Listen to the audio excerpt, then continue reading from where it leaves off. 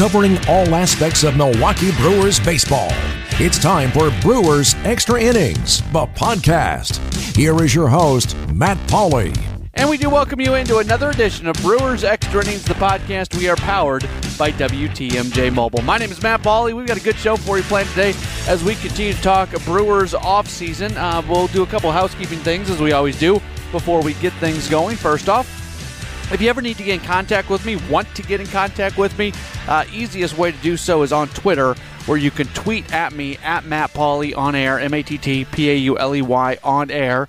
If you don't follow me on Twitter, I try to get some Brewers stuff out there during the course of the week each week, and always appreciate people who do take the time to follow me on Twitter. But you don't have to follow me to tweet at me, and we can continue the conversation on Twitter. Also, if you do listen to the podcast, maybe on Apple Podcast, if you can leave a review, that would be great. That helps us out. It just takes a couple minutes, so you can do that at Apple Podcast, and that'd be awesome. On the show this week, our featured guest is going to be Brad Ford from Brew Crew Ball. Got a lot of things to talk about with him. His, perfect offseason plan for the Brewers. We'll get into that, and we'll also kind of dive deep a bit on the Arizona Fall League now that has officially come to a close. So Brad's going to pull double duty this week doing our social media conversation and also handling our Down on the Farm segment as we talk about the Arizona Fall League. So that's all going to be coming up here on the program this week. Yeah, generally I have a lot to say here in this first segment as I look back at some things. The big thing that happened this week, and we'll talk a little bit more about it in our headlines, was the fact that the Brewers have set up their spring training facility for the next 25 years and maybe longer than that. I think it's notable. And we'll get into the details coming up in our next segment. But I'll say that something the Brewers seem to be doing, which makes all the sense in the world, is they're trying to really control their internal infrastructure. And look, the way baseball's set up, you can't control everything. But they bought the Carolina Mudcats during the course of the offseason. That's going to set them up for their high A team going forward. There's going to be no movement at low A with the Wisconsin Timber Rattlers. Even if they don't own the Timber Rattlers, that is a very tight relationship between the big league club and that club. And it's a good relationship with AA Biloxi, and a very good situation right there. And you don't get the sense that's going to change anytime soon. And after this upcoming season, the last year in Colorado Springs, there's a chance that they'll move into a new place minor league-wise, and it's going to be a longer-term fit at AAA, wherever that might be. I think the places that are probably still the possibilities for that are Nashville, Las Vegas, and Fresno. I would have to think one of those three locations is going to end up being the Brewers' next home.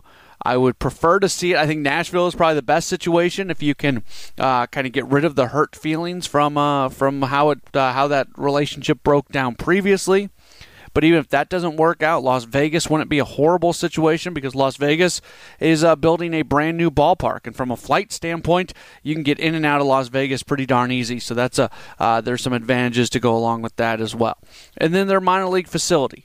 They are in Maryvale for the next 25 years. They're putting money into Maryvale. This is one of the first times, if not the first time, that a minor league stadium has pretty much been a spring training facility is the better term to use, not minor league stadium, but a spring training facility has been renovated using mostly club money. They're putting their money where their mouth is. And the other side of it is they have a clause in there that after 25 years, they will have the option to buy that facility. So then they will own it. So they own the Mudcats, and in 25 years they can own their spring training facility. And we'll see what else happens. I would have to think they will try to buy as many minor league affiliates as is possible moving forward. And it's a good long-term play for the Brewers, and certainly good to see them do it that way. All right, here's what we've got coming up. Our social media conversation and our Down on the Farm segment this week going to feature Brad Ford from Brew Crew Ball. But before we get to that, let's get into this week's Headlines of the Week. It doesn't matter if it's right in the middle of the summer or winter. There's always news about the Brewers. Let's look back at the week that was with Matt's Headlines of the Week. All right, so we were just talking about it. The Brewers will continue their spring training at Maryvale for the next 25 years, according to Adam McCalvey over at Brewers.com. Some of the items that are included in the plan to keep them there: there's going to be a new 65,000 square foot building that's going to be built along the first baseline That's going to house the Major League clubhouse and also training and video facilities, which is something they've been somewhat lacking behind. I mean, spring training complexes are just crazy now the way they are being built. So they get more amenities and more technology there on the Major League side of things. The first base concourse is going to have more shade, and there's also going to be more concessions and restrooms. So that is from a fan perspective. That's going to help things out.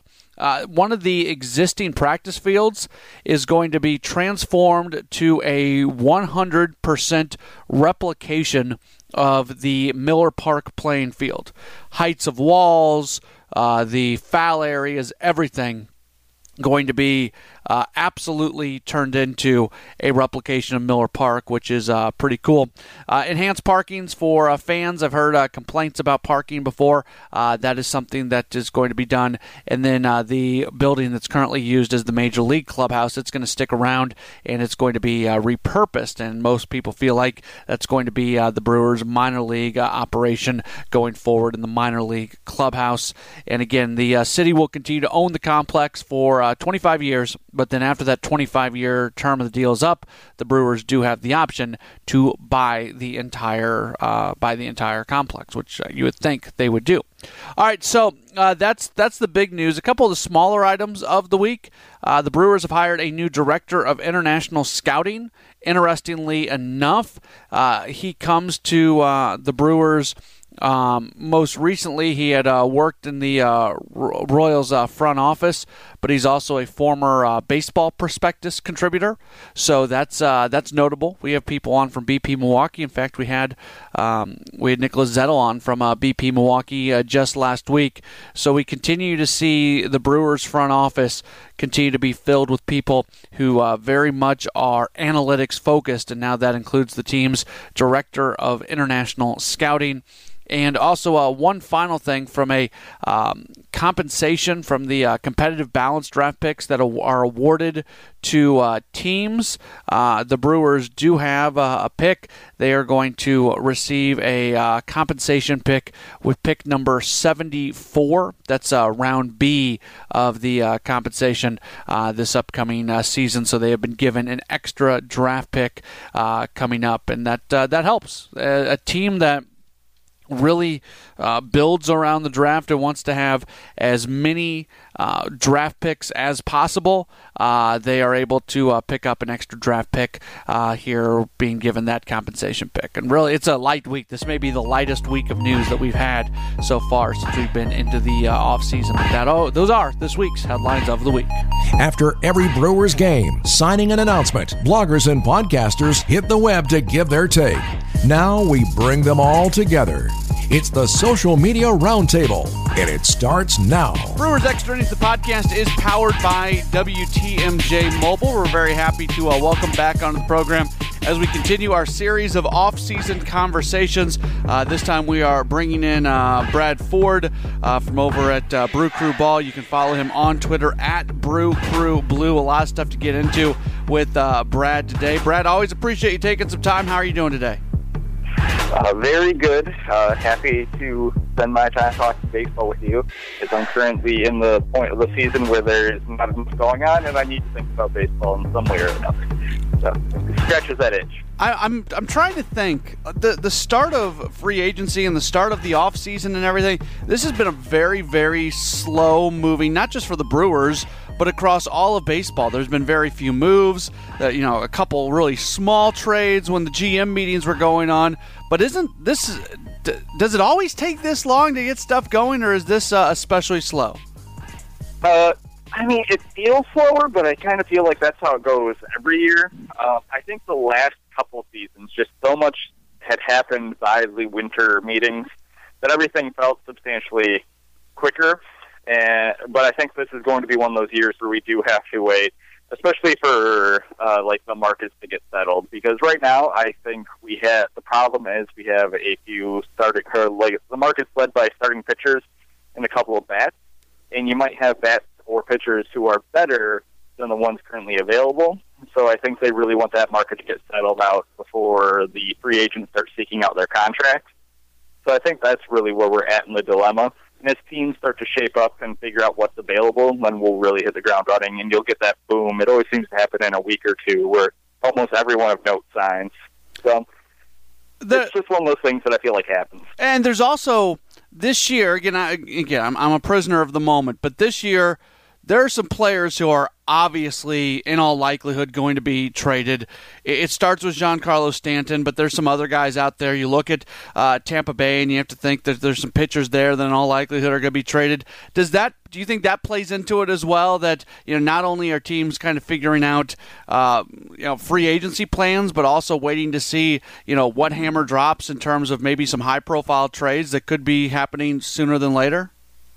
Yeah, exactly. I think especially when you look at teams who are on the cusp, I think Tampa Bay wants to find itself somewhere in this happy medium where it doesn't go completely to rebuild, but does need to restock the farm still. It's a team that, like the Brewers, doesn't have a large amount of income coming in. Theirs is mostly due to one of the league's worst attendance records. And then you have teams that were horrible last year but think they can compete, like one that I'm constantly talking about is the San Francisco Giants, who I think should just burn it all down and start over because they have the assets that are still valuable. But meanwhile, they want to go off after names like Giancarlo Stanton and J.D. Martinez. However, if they find out that what they're looking for is nothing they can do, then maybe they decide to burn it all down, see how things go, and try to fix one of the worst farms in the league. So I think a lot of teams are in that phase, and I also where they're trying to figure out if they should sell or not. So I think that's probably the largest portion of what's taking the market to kind of figure itself out. And we're going to get into the Giants a little bit because you guys over at Brew Crew Ball have kind of put together a lot of the writers, the off-season plans, and yours is, with all due respect, it's about as out from left field as you could possibly have. Nobody else is saying some of the stuff you're saying. So we'll touch on that coming up in just a little while. But that being said, how active do you expect the Brewers to be, whether it's free agency or trades? Are you expecting a very, very active offseason, or is this one where, maybe grab a couple starting pitchers, shore up the bullpen, find a second baseman, just kind of do the obvious need stuff? I think it's going to be mostly obvious need stuff. Nothing like when Stearns first came and he looked over like 80% of the roster. I think it's going to be very just let's fill our needs and keep trucking. However, I do think that it will be a year where we might see some bigger free agent acquisitions. The biggest might be, the second tier of starting pitchers, but we might see a couple of them. And anytime Milwaukee reaches into those higher tiers, it is a big deal for us because we never bring in free agents that are, considered wanted by the masses. We always end up with those players who, if we do get a quality player like Kyle Loesch, it's someone who's sat on the shelf for a while because people are afraid of the qualifying offer. Thankfully, the qualifying offer bite for the Milwaukee Brewers isn't too bad right now, considering they get a competitive balance pick, so some of their assets stay a little bit more protected than others. So I think we could see some pretty aggressive moves from the Brewers, but I don't think the quantity is going to really be high at all. I don't see a scenario where they get into a bidding war with another team and win and it be a good thing. I mean, not that I always get frustrated with people that judge kind of this current regime by mistakes made by previous regimes. So I use this just as an example, not as something that could happen again. But whether it's a Suppan or a Loesch or even a Garza, those were situations where they were forced to overpay. Maybe not even forced to overpay. Forced might be too strong of a word. Chose to overpay, and they were for the most part bad contracts. Do you think they're going to kind of everything I'm throwing at you? How would you respond to all that? Because I don't think they get into a battle to a financial battle with another organization for any type of player, right, but specifically a pitcher. Yeah, and I completely agree with you. Like, one player I know a lot of the Brewer fan base is very excited about is Alex Cobb. Well, it turns out a lot of teams are really interested in Alex Cobb, and it looks like his price is going to shoot out of control, which for a player coming off Tommy John surgery, you don't normally really want to be ditching out 5-year, $120 million contracts. I think Stearns has a perfect grasp on where the team is, and he wants to fill holes to make sure that he doesn't burn the team out. So I think he's still going to be looking to add quality, but we might still be at that type of free agent period where he's looking to bring in controlled quality. I think the only time you might see them spend an exorbitant amount is if he does find a trade that he feels suits the team very well. Otherwise, I do really think that he understands where the team is. He understands if he makes a 4-year free agent acquisition that it can help a lot, but it's not going to be the move that puts the Brewers over the ledge into this era of competing again. I think he knows we're on the cusp, and he just needs to take his time and make the right, smart decision. We're continuing to talk with Brett Ford from Brew Crew Ball here in our social media conversation. So, from a pitching standpoint, what are give me a couple, 2-3 names that you think are legitimate individuals who people will know, who are maybe not ace number 1 type guys, but top 2-3 guys in the rotation that you could see pitching for the Brewers next year. Right. Well, I mentioned the one with Alex Cobb.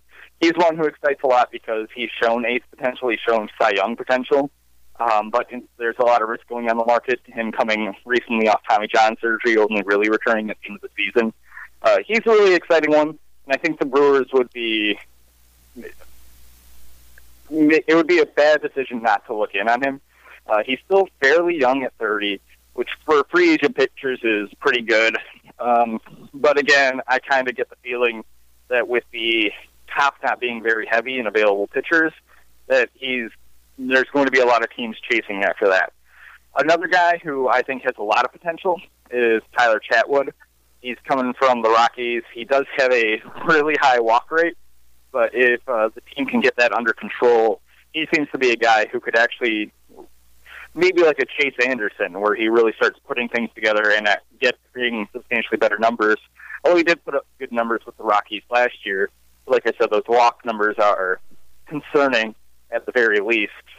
The other guy who has pitched well recently, I'm not a particularly huge fan of, but he could definitely, with the current rotation, be in the top 3 starters, is Jeremy Hellickson. There was a lot in the trade deadline in July about the Brewers' interest in Hellickson. So I think that's a guy who you could see them go after. Kind of a lighter thrower, and lighter throwers tend to do worse with age. He's already at 31. But he's also someone who, because of that, you could probably sign to a fairly team-friendly contract.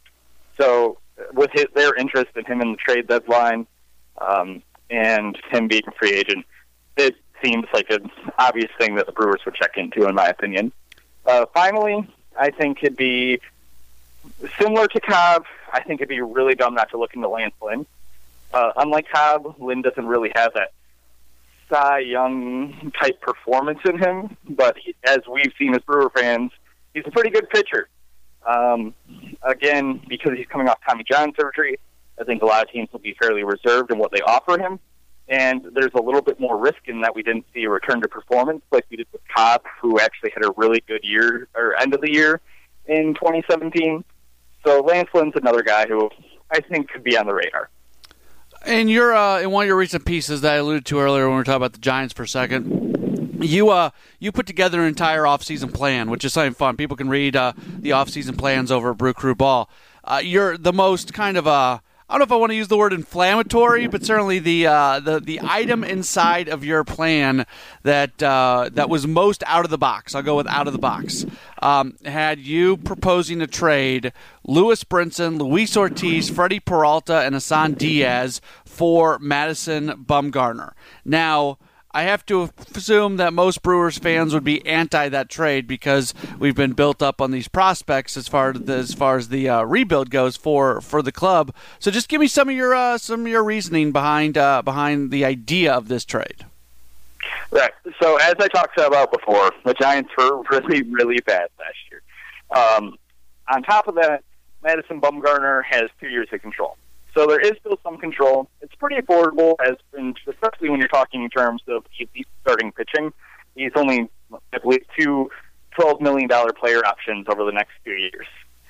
So with how competitive the team was last year, I saw that if you could get a pitcher at the level that Bumgarner is at, I actually think they could make a very strong run to the wild card, probably take the number one wild card spot, if not the division, depending on how the Cubs play during the regular season next year, and really have a strong chance of Bumgarner. A lot of fans disagree with me on that,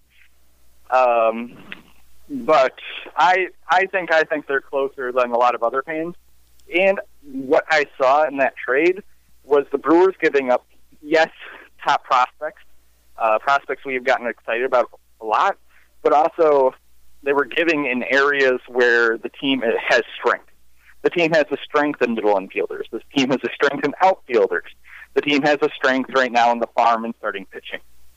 So you can give up those pieces and not necessarily be hurt because of it.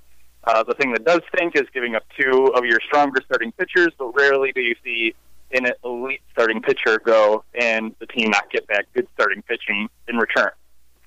The other thing is I was reading from McCovey Chronicle. Grant Brisbee wrote this article on how the Yankees didn't go for the Miguel Cabrera trade because the Marlins wanted back Phil Hughes, Joba Chamberlain, and Ian Kennedy. All pitchers who Ian Kennedy had a pretty good season, or a couple of good seasons, but overall ended up not being who they were supposed to be. So they had an opportunity to get one of the best players. Granted, he was controlled for far longer than Madison Bumgarner is currently controlled, and they didn't do it. And who would you rather have looking back, Miguel Cabrera or the three guys who really didn't pan out? So to me, I'd always rather spend from that depth and get something elite, especially when you have a team that really seems to has a chance. And I thought that it made a lot of sense if you made the other moves that I make in that article as well, which is to get another higher-tier free agent starting pitcher, such as the names I just gave you, to get a couple bullpen pieces, and then to get yourself a 1+4 second baseman to really help level out the offense a little bit more. So I just lead off the article with saying, let's get weird, because I know it's crazy. I know it's probably not going to happen. Like I said, the Giants seem to be buyers right now for whatever reason, even though their team's terrible and they have no farm to buy with. But it was just a fun idea, and I know a lot of my peers were looking in avenues such as Chris Archer, so I wanted to look at a different avenue.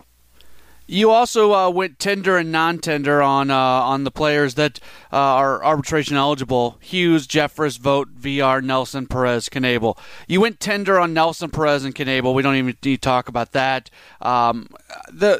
I guess the thing that surprised me the most in your for your non-tenders would have been Jeremy Jeffress, as $2.6 million, very little money, and we saw the Brewers bullpen, how badly it was depleted this past year after the trades of the offseason before, and even the trades of the deadline before, with Will Smith going, Jeffress going, and Thornburg going. So I assume they're going to tender Jeffress. I think you're wrong on this one, at least in the sense of doing that. Do you explain out a little bit why you want to give Jeremy Jeffress $2.6 million? So his peripheral numbers are pretty awful, even though his numbers overall were pretty good with the team. Given who I added and the arms I think they currently have that could fill bullpen roles, like Aaron Wilkerson and Taylor Williams, are currently better than what Jeremy Jeffress offers the team. And even though $2.6 million is not a lot of money in terms of major league contracts, I just feel that his year last year and a lot of the issues are going to continue, and I don't think he's going to be a strong bullpen piece for the team. I do think they're going to tender him because I think it makes a lot of, but I had to get the 25-man down to the right size. I think he's probably gone in spring training, though. I don't think he makes the team.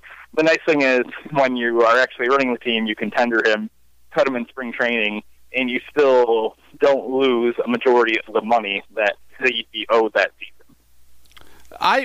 I look at this. I think there's a chance they tender Hughes. I think there's a chance they tender Vogt. I think the most interesting decision is Jonathan VR, and I don't think any of us has any clue what's going to happen with Jonathan VR. Right. I think they tender VR. It was mostly, as I said, I was handcuffed by the rules going down to 25 men. I think what I ended up doing after the fact is agreeing with some of the people I was discussing with that instead I traded VR for international money to try and make a play on Ohtani, which is even more ridiculous than the Madison Bumgarner one, although somewhat more realistic. Yeah. At the same time. So trading VR for international money to one of the teams that actually has a substantial amount of it, and then trying to make a run at Ohtani, if not a bunch of the a couple of the top international free agents from the July signing period just became free agents again. So perhaps making a run with the money you have left over instead of going after Ohtani. So, however, I think VR makes it. I think they want to give him another chance. I think he's a Stearns player. I think he went out and acquired him because he's someone he likes and someone he believes in. And I think rather than spending money in free agency or giving up more prospects, he'd rather give VR another chance at second. And I think they like Hernandez and are hoping Eric Sogard can return to what he was doing last year, even if I don't think he will, and perform in a way that if VR isn't playing well, that they can play him there and get a suitable performance in terms of replacement value. All right, let's and this is funny because we released this late Sunday night, early Monday morning, so there's going to be a vast majority of people who are probably listening to this podcast, and these decisions are already going to be made. Monday is the deadline for taking players who are not on the 40-man roster and have a certain amount of minor league service time and getting them on the 40-man roster to avoid them being eligible to be selected by another team in the Rule 5 draft. There's a handful of AAA guys, including Mauricio Dubon, who I would all but assume is going to be added. But as you look at that list, what guys are you expecting to be put onto the 40-man? Right.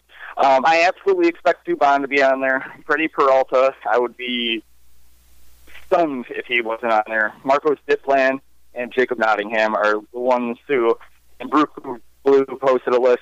Brew Ball, I'm Brew Blue. I can't talk tonight. Posted the list, and those were kind of our unanimous picks and what we think are going to be put on there. There is room on the 40-man still to add that. I believe the 40-man is at 35 players right now. I'm not really sure if anyone else on that list gets protected. Yeah. I think the only other one deserving of being protected would be, because he's so intriguing, is Devin Williams. But I don't think anyone's really going to spend that Rule 5 pick to have a young player who hasn't made a Class A-plus ball and have him on your roster and try to smuggle him through like the San Diego Padres did when he's just now off Tommy John surgery. And I think you'd probably even have to roster him for a little while and not have him on the DL because I'm pretty sure he's going to come back and start the season not ready to go. Other than that, I don't really see anyone. Kind of Kyle Wren is one who would be interesting, but I don't think the current staff really believes in him as being a valuable major league piece.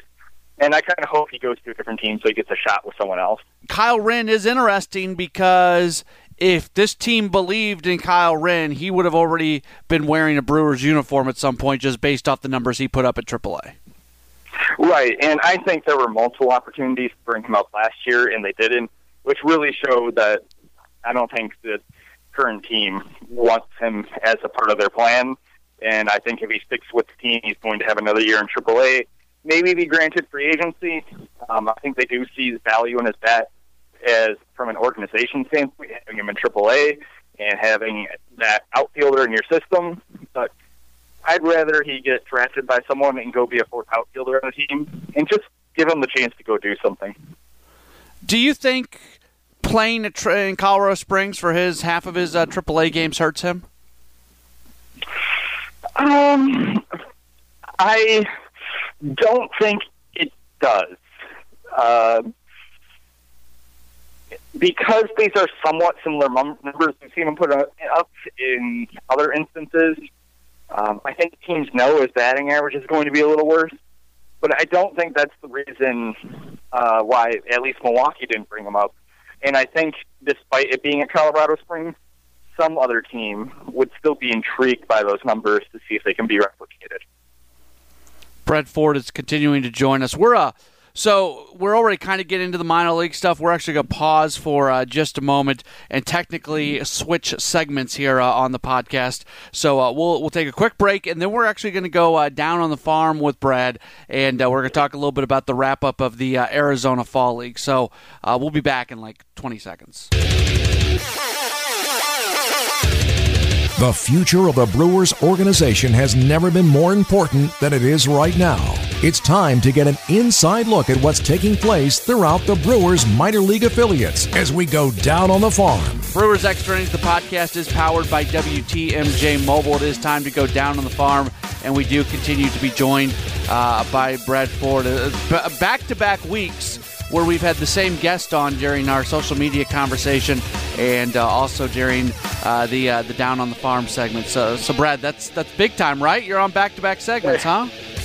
Right. And I was coming out of the season, so, I think it's time to put it on my business card. I'm official. There you go. There you absolutely go. All right, let's look at the Arizona Fall League a little bit. Brewers organizational players playing for the Salt River Rafters. Let's just very general basic stuff here. What stood out to you about the Brewers prospects who were playing in the AFL? I think the most obvious one is the performance of Monte Harrison. Because everything he did, it seemed he only got hotter as he left the regular season and went into the Arizona Fall League. Every time you looked at what he was doing, he was hitting home run. He was, he maintained a high average, and his performance was really just impressive. It's only in a very, very small sample size, but just in his 13-ish games, he ended up with a 283 average, 350 on base, 283 average, and a 604 slugging percentage. So he was hitting the hell out of the ball, and in just that short time, hit 5 home runs, and at least 3 of them were ones I was able to watch on video, and they were monsters. So to see him continue the great progress that he's made from the regular season into this little development program was really fantastic. Also, Adrian Hauser, who's coming off in Tommy John surgery from last year, pitched very well for a couple of Brewers affiliates at the end of the year. He also had a very good performance. Only made a couple games, but in those was able to maintain his velocity, which is somewhat actually improved from before the injury, or he was hitting somewhat higher numbers from before the injury. Still was getting ridiculously high strikeout numbers, and it's a really promising build up from what we're seeing, or what we saw in his return from Tommy John surgery, and he continues to be a promising prospect, especially because before he needed the surgery, he was looking a little better than Hader for a little while there. And he was supposed to be kind of a throw-in prospect from that Carlos Gomez deal to Houston. So if you can get 4 players who can reach the major leagues out of that deal, it's pretty exciting. That's a pretty good deal right there. Right, and this little exclamation point on the Doug Melvin's tenure with the team. And it wouldn't even happen if the Mets weren't afraid of Gomez's hits, which they ended up kind of being right about. Yeah. So yeah, those were 2 performances that I really took away, and I thought were extremely positive for the Brewers as minor leaguers in the offseason. We continue to see Corey Ray not do what we expected him to do. His average 231. His on base was just above 300. Look, I get who he's playing against here. From power standpoint, 1 home run. He had 4 doubles in 78 at bats. This was kind of an opportunity for him to completely erase what was a more negative regular season. If he goes out and destroys the Arizona Fall League, everybody's saying, okay, he's fine. He just had a bad year. That happens to a lot of guys. Does concern grow at all for you for Corey Ray? I mean, it really does. He is playing against tougher competition, but I agree with you. It was his chance to go and say, hey, don't have any of those worries. Here I am. I'm actually doing well. But he didn't do that. Again, the power wasn't there. You always hear about the raw power in Corey Ray's bat that he puts on, especially during batting practice. He's hitting homers with the best of them, and he only had a slightly over 300, her slugging percentage at 321. It's not impressive. At least the strikeouts were down a little bit, I guess, only 19 in 23 games. But even his speed, he had 6 stolen bases out of 9 attempts.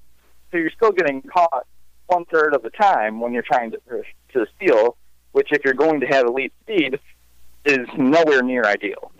So he continues to be, to follow this disappointing track, I think. It's just, you really want to see the guy succeed. I'm hoping an off-season where he works on his swing. We talked about it at the end of the year. His swing is really rough right now. It's taking a long time to get through the zone. There's a couple holes in it. He can't catch high velocity, especially up in the zone. So he needs to work on that swing, and it's something he's demonstrated he can do before. So you need to get him back in those old habits and get those mechanics out of his swing. So he still has potential. I'm not saying give up hope, but I don't blame anyone for being disappointed, because I definitely am, with how touted he was coming out.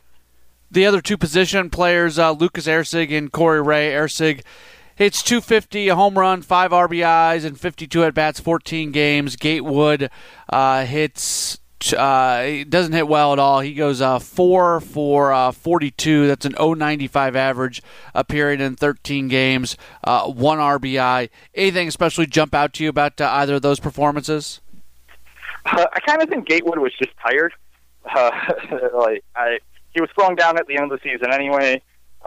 Even though I don't think he ever officially made the roster, was with Colorado Springs Sky Sox, so his minor league season went longer than it normally does. So to me, given his performance and him playing a few more games than he normally does, I kind of just took it as he was worn out and he wasn't really ready to continue a season like that. Erceg, it doesn't pop out. It's kind of continuation of how his season went. I still think he's a really good prospect. I know the management loves him and really loves his makeup and bat. But in such a small sample size, it's really hard to get going unless apparently you're Monte Harrison. And so I'm not disappointed in his numbers. 1 homer in the less than 20 games you put in is still pretty good in terms of homers. So it's nothing to be upset about. It's just for development anyways. I don't want to say it doesn't count, but no one's really counting it. So it's just for players to go out there and see what they have against some of the other teams' better prospects and higher-level prospects, and really try to put it together. So, it's like I said, nothing to be disappointing, just not like Monte, who really jumped off the page with his pace and his short time there. From a pitcher standpoint, outside of Adrian Hauser, numbers are a little bit mixed. Probably, from an ERA standpoint, the next lowest ERA after Hauser in 10 games. Quinton Torres-Costa, 4.5 ERA. John Perrin, 4.7 ERA. Nate Grief, 5.40. Ortega, 8.53. Kind of same deal. What of those guys, did anything especially stand out to you? The one that does is Grief. I kind of expected more from him. He's been such a dominant relief pitcher for the T-Rats and now the Mudcats. I thought he could actually handle some better competition. But these are all fairly lower-level pitchers, except for Perrin, who's been around for a little bit. I really do like the way he looks when he's pitching Double-A. So his performance was a little disappointing. But younger pitchers and lower-level pitchers tend to make mistakes that get hit by the better hitters that they're seeing. So it's in no means surprising. Also, if you get one bad outing and you're only pitching, even 10 games for Quinton Torres-Costa is still a lot of games, or not a lot of games, so one bad inning or a third of an inning can really damage that ERA.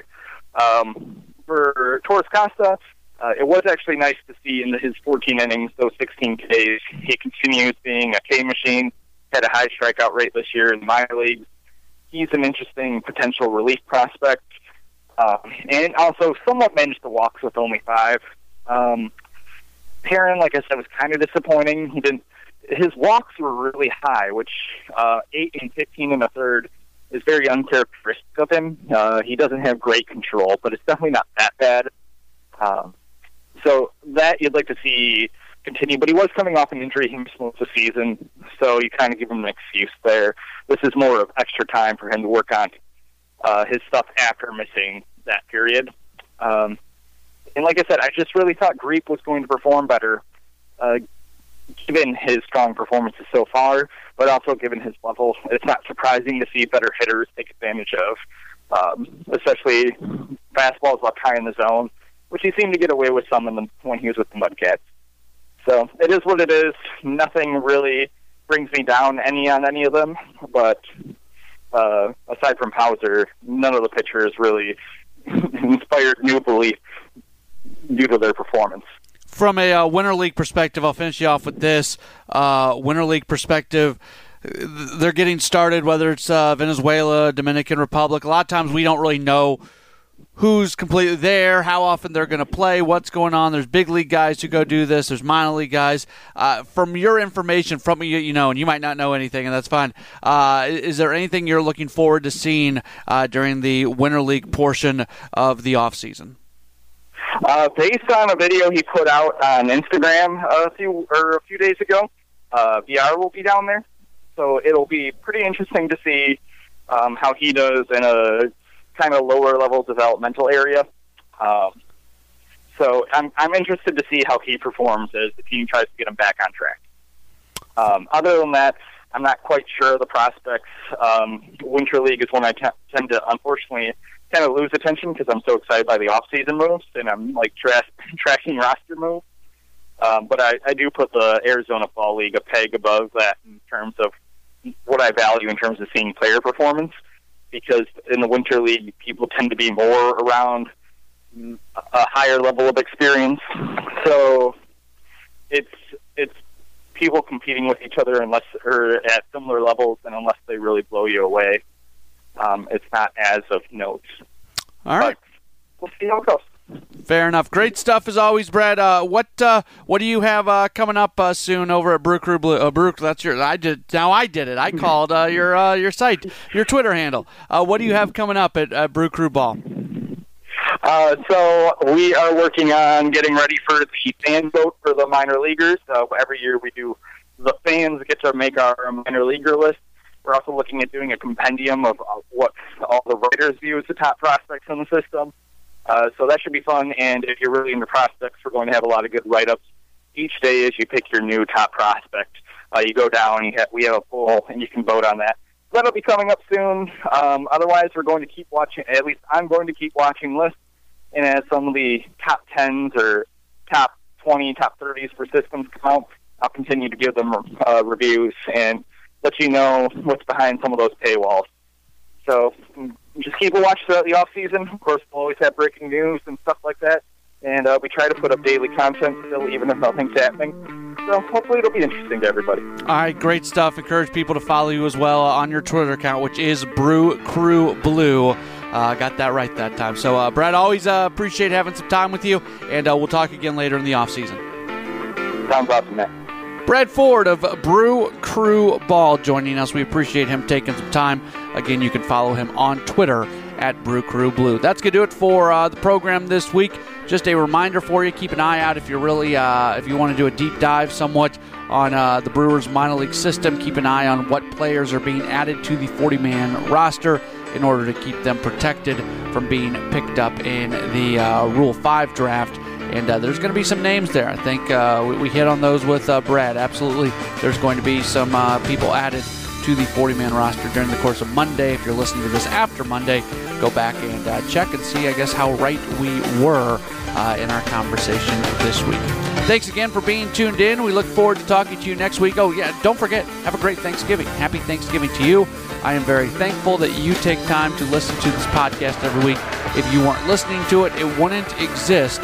So thank you so much for that, and I hope you and your family, or whoever you spend Thanksgiving with, that's just an absolutely wonderful Thanksgiving, and that you're able to get a break from whatever stress might exist in your life. If you have any, you just get to put it away there for a couple days later on this week. So have a great Thanksgiving weekend, and we will talk to you again next week with another edition of Brewers Extra Innings, the podcast powered by WTMJ Mobile. Thanks for listening to Brewers Extra Innings, the podcast. Matt will be back next week with another episode. For all the latest Brewers news, keep listening to the home of the Brewers, News Radio 620 WTMJ.